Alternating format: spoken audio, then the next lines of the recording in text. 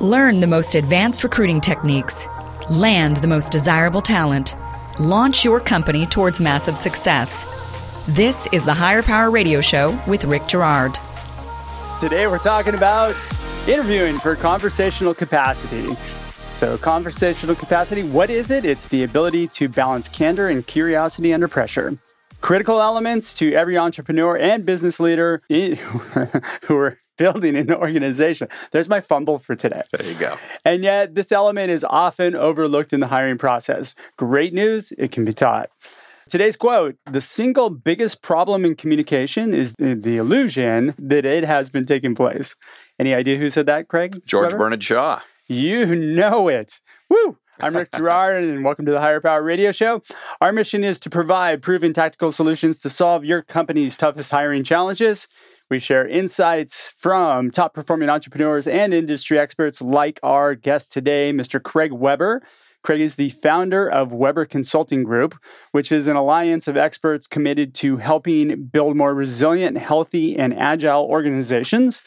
He helps people and teams dramatically improve their performance by treating dialogue as a discipline. Craig is also the author of the best-selling book, Conversational Capacity, The Secret to Building Successful Teams That Perform When the Pressure is On. Craig, welcome to the Higher Power Radio Show today. Thank you very much for having me, Rick. Oh, it's great to have you. I know I've been chasing you for like a year trying to get you on the show. Well, I appreciate the invitation. I'm glad this worked out. All right, so today we're going to cover what is conversation capacity and why is it important. We're going to talk about how to interview someone and accurately evaluate their conversational capacity. And we're going to teach you guys what you can implement today that can help you hire and manage stronger. Sound good? Sounds fantastic. All right, so let's start with conversational capacity. What is it? I know I gave a little brief definition, which you gave me the other day, so I cheated. But give me the full 411. Perfect. Absolutely. And I'll define it in two ways. Okay. Quickly, what I call the dictionary definition, you could say that conversational capacity refers to the ability, and this can be of an individual or an entire team. It's the ability to have constructive, learning-focused dialogue about difficult subjects in challenging circumstances and across tough boundaries. Got it. And so it's easy to see in a team. High conversational capacity, they can put their most difficult, painful, divisive issue on the table and do really good work around it. Low conversational capacity, a minor difference of opinion will screw up a meeting. Yeah. And so you can have a lot of smart people around the table, but if the conversational capacity is too low, you can't get access to their smarts. And that usually happens when you have somebody who's dominant and people who maybe aren't so dominant, right? And they don't know how to communicate properly. Exactly. Sometimes you get two or three people who are dominating the meeting and talking over everybody else, and a bunch of other really smart people who are sitting there on their hands, not putting their ideas or their concerns on the table. So for a tech company, that might be the VP of sales would be the dominant person, and then the engineering staff tends to be the other route. That could easily be the case, right? And so you have some people, because of the roles they're in, tend to have a more dominant personality, perhaps a slightly more aggressive conversational style. Sure. And that can often have the inadvertent consequence of pushing a lot of other people away from the table when you need to be pulling them toward it. So high conversational capacity, you don't just have smart people around the table. You're able to get access to their smarts, even if they have different roles, functions, personalities, technical backgrounds.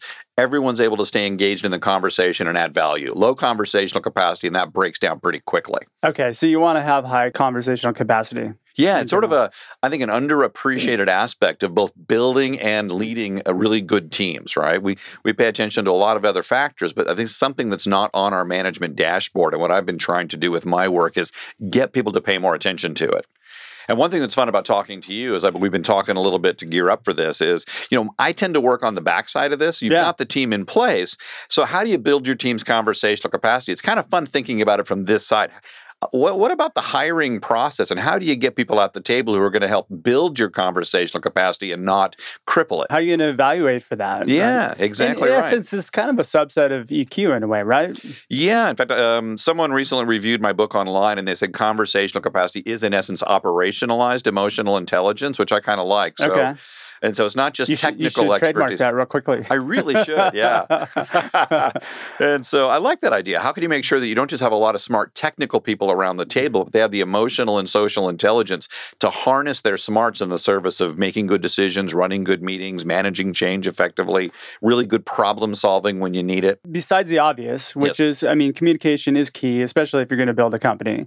But why is it important other than that? Well, I think, really good, balanced, rigorous dialogue is essential to almost every activity in running a good business, right? From formulating and implementing strategy, managing change, giving performance feedback, running effective meetings. And so it's sort of the base on which a lot of other business activities sit, and yet it's something we're not paying as much attention to, which in some ways seems crazy. How could we be ignoring something that is so foundational in terms of building a team, a business, or an organization that's really working well when it counts? Well, if you think about it, most people don't even pay that much attention to their spouse. maybe this could be a whole nother avenue for you. Yeah, well, my background's in organizational development and organizational psychology, so I'm not going to take it there. But yeah, it's foundational. So like I say, you can have all the right people around the table, a great product or service, a killer strategy in place, all the resources your team or your business needs at its disposal. But if the conversational capacity of the group is too low, given the work you're asking it to do, it is going to underperform. And it's going to fail. And yeah, exactly. So people often pay a pretty steep price when conversational capacity is too low. So that's that one definition, constructive learning-focused dialogue when and where it counts. And the second definition you kind of alluded to in the opening, and that is there's what I call the sweet spot in a good conversation. And the sweet spot's where, again, you don't just have smart people around the table. You can get access to their best thinking, their biggest concerns. You can get access to their smarts. And what holds people in the sweet spot is this balance, as you described it, between these two things. On the one hand, the conversations are very candid. So candor is key. Yep. The conversations are honest. They're open. They're forthright. They're direct. It's no nonsense. But that can easily turn into an argument or a heated discussion. Oh, yeah, very quickly. And so it needs to be tempered with lots of curiosity. People are open-minded. They're inquisitive. They're there to learn. When you see things differently than I do, I don't get pissed off or upset. I get interested. Wow, Rick hates my idea. That's interesting. What's he picking up on here? Yeah, why? That's exactly right. Why? What's going on? Yeah, what am I missing here is what the question you should be asking. That is a fantastic question. In fact, I often ask people to say there's 3 questions. If you want to stay in that sweet spot, candid and curious, 3 questions you and your team can constantly be asking are, what am I seeing about this issue others are missing? I need to put my 2 cents on the table because I may have a unique perspective that illuminates the issue in a way. What are other people seeing that I'm missing? Do I have a blind spot? And then what are we all missing? Do we have a collective blind spot here? Are there other organizations dealing with similar problems, and what might we learn from how they're approaching it? And so I think that question you described, what am I missing here? That's a great one to constantly be reflecting on. And ego has a lot to play with this, right? Yeah. How do you get past the barrier if somebody's got a huge ego? That is tough. VP of sales. No. Right. I'm looking at you. In fact, I describe in the book conversational capacity as a conversational martial art. And there's a risk in framing it that way, where you immediately begin thinking, okay, I'm going to use this against my team. But in this conversational martial art, to your point, your opponent is never the people you're talking to. It's not the issue you're trying to address or even the context in which you operate. You're trying to solve. Well, actually, I think it's your ego. Okay. If you want to stay in that sweet spot, focused on learning, constructive learning-focused dialogue, your ego is your enemy. You got to take your ego to the mat. So learning and making smart decisions needs to be far more important to you at a gut level than being comfortable or being right. So I like this notion that if we want to be better leaders and run better businesses and teams, we actually have to become better people, less ego-driven and more purpose-driven in the way we approach conversations about issues that really count. Which is very utopian in thought, but will it really happen? That's a good question. And I think what you need to show people is the price they're paying when their ego is running the show, right? And there's 2 prices people tend to pay. One is, in terms of their personal effectiveness, right? What's it costing them in terms of their ability to lead a team, build a business, grow a company? Their personal brand. Yes. That's the other one, the reputation. So exactly right. You nailed it. So their personal brand, that's better said than I would have said it. Yeah. So you're paying a price in terms of your effectiveness, but you're also paying a price in terms of your reputation or your personal brand. And when people recognize clearly what it's costing them to let their ego run the show, that's when they're unlikely to make the change to their behavior if they don't see those 2 things. So you need to show them what's it costing them, and then what are the advantages they gain if they make some improvements. I would imagine, too, it affects their bottom line from a cash flow perspective, their personal income as well. Absolutely. They won't see it in most cases, like, I'm crushing it right now, but like you could be crushing it that much more. Absolutely. What's the delta between what you could be gaining and what you've got right now? You may be doing okay, but if you actually dialed your behavior back a little bit and built your conversational capacity so you're pulling your smart people toward the table rather than pushing them away from it, how much more effective would you be? Look, I'm a short, bald guy with Napoleon complex, so I have to keep my ego in check. Well, we all do. Right. I think I realized just over the past few years that, gosh, keeping your ego in check and just being humble and really looking to others, it makes a huge impact. And you just hit another kind of key point, I think. I talk in the book, I expand the sweet spot where it's candor, yes, but sometimes speaking up, raising your hand, putting 2 cents on the table takes courage. It's not an easy thing to do. And so candor and courage are key, but it's balanced with curiosity and humility. So high conversational capacity, you're curious and you're humble. It's not about your ego. You're more about learning. You're trying to help other people get their ideas on the table, not just get your own on the table. And so I like that. Candor and courage balanced with curiosity and humility is the environment you want to work. And I think it's the kind of people you want to try to pull in. If you're just joining us on the live stream or the podcast, you're listening to the Higher Power Radio Show. I'm your host, Rick Girard, and today our guest is Craig Weber, the fabulous Craig Weber with Weber Consulting Group. And we're talking about conversational capacity. This was a new concept to me when I saw you speak about it. I thought it was really, you did a phenomenal job on kind of educating me. And I'm like, gosh, am I the flamethrower or am I I couldn't figure out which guy I was, right? So let's talk about how we can recognize or evaluate people in the interview process. I know that's a little bit more on my side of things, but we talked a little bit about looking for evidence in an interview that would suggest that somebody is open for that. So if you've got a company where you're very protective of your culture, which a lot of smaller startup companies are, it's all about culture, making a bad hire can be detrimental to the company. How do we evaluate for that? So I think structuring your interview in a capacity where you're gathering evidence of whether or not somebody has been in that sweet spot in their career. Right. And what are the conversational tendencies they bring to the team? Is there a good fit, you could say, between what not just their technical abilities, but their social skills? Is the way this person is wired, is it going to serve building the conversational capacity of my team, or might it work against it to some degree? And so people bring... That's a fine line. It is. It's a tough one. And it's hard to evaluate up front, I think. It's not an easy thing because there's so many complex interdependent variables, everything from personality, my background, how strongly I feel about an issue, did I have breakfast this morning? I mean, all these variables can determine not just are we in the sweet spot, but which way we leave it. Because when something really difficult comes up, some people are prone to shut down, acquiesce, cave in, and agree. So they tend to minimize the level of discomfort, disagreement, tension, or conflict in a situation. Sure. Other people are a little more prone, and we all know these people, to the candor side of things. So under pressure, they get more direct, they get louder, they stop listening, they start dominating the conversation. And so I worked with a team a while back at a company I won't name where they brought in someone, and this is a team that put a lot of work into building their conversational capacity, getting people on the same page, helped them create a conversational code of conduct even. So there's a set of behavioral norms for how we're going to operate. They brought Which someone are kind in, of their values. Exactly. Their values and specific behaviors they agree to. They brought in someone who on paper was perfect and a really good person. God, don't do that. But their conversational style was extremely aggressive. They just come out of the military, master sergeant, and the way they began interacting with the team was doing a stunning amount of damage to the culture they built. I bet. And so it was a poor fit in some ways. Now, they were able to help this person recognize, if they were able to pull him in and help him adjust his behavior to fit the team. So they didn't lose his technical abilities.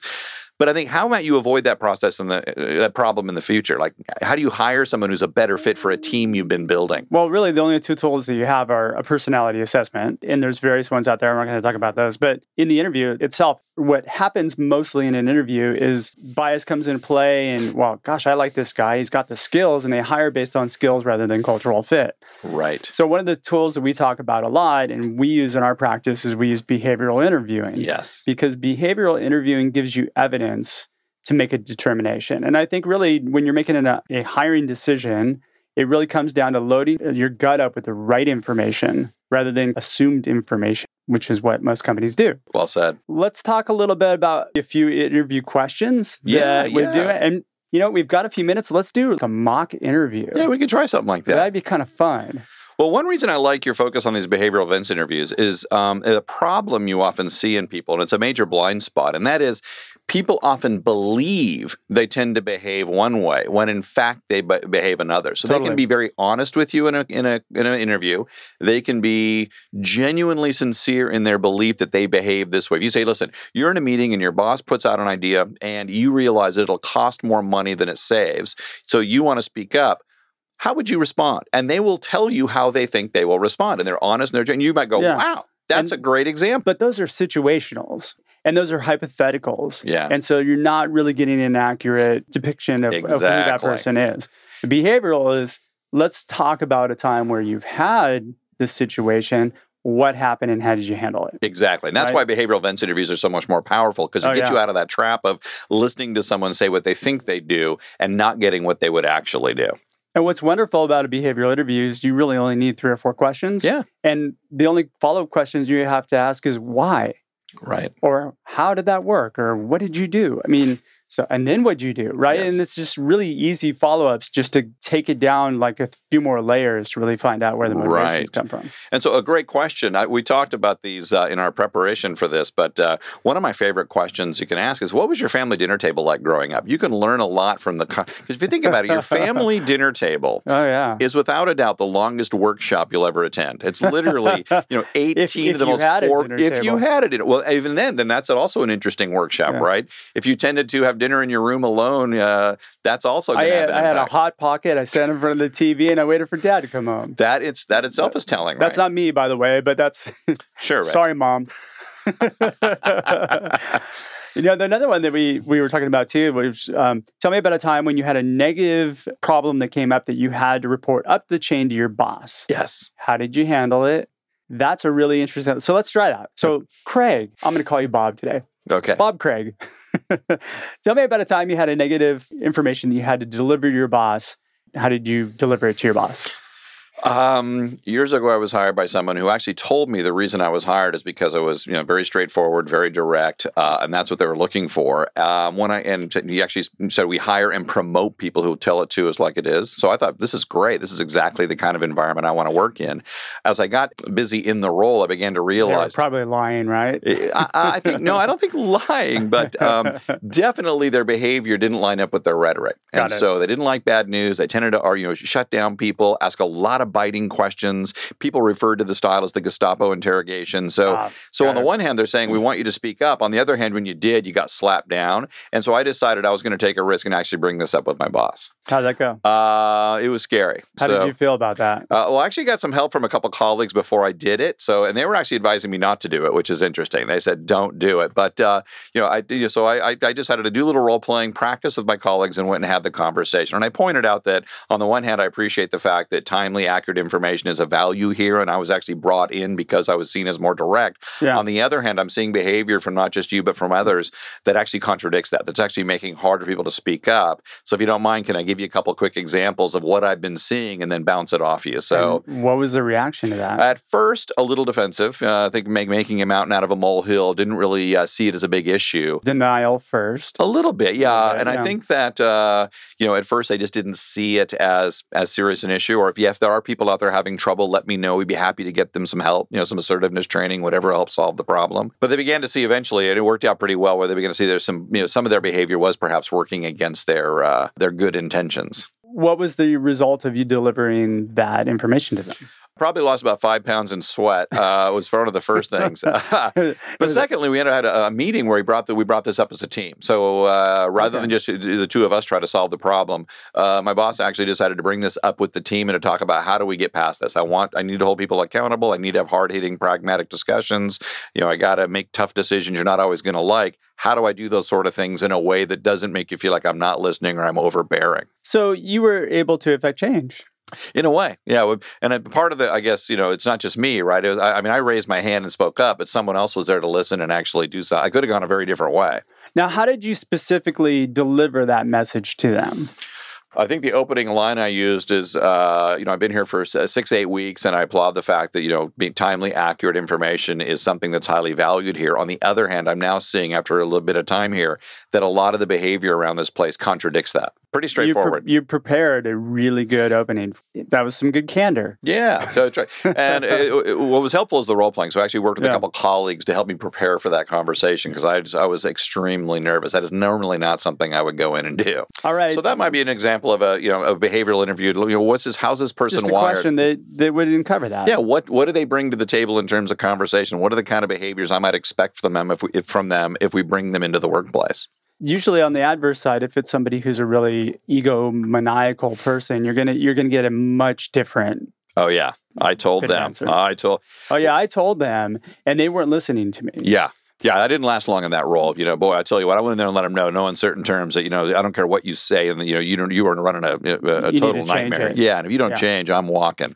They didn't listen to me, so I just walked. Well, I didn't exactly walk. I kind of got the boo, but still, I was going to leave anyway. And so, a great question for them. That happens quite a bit. It does. But you know what? If you don't ask those questions, you don't get that evidence ever. Exactly. Right. And a great question to ask to kind of look for that would be, tell me about a time in your career where you were really wrong about someone or something, an issue, a decision, or about a person, and how did you handle that?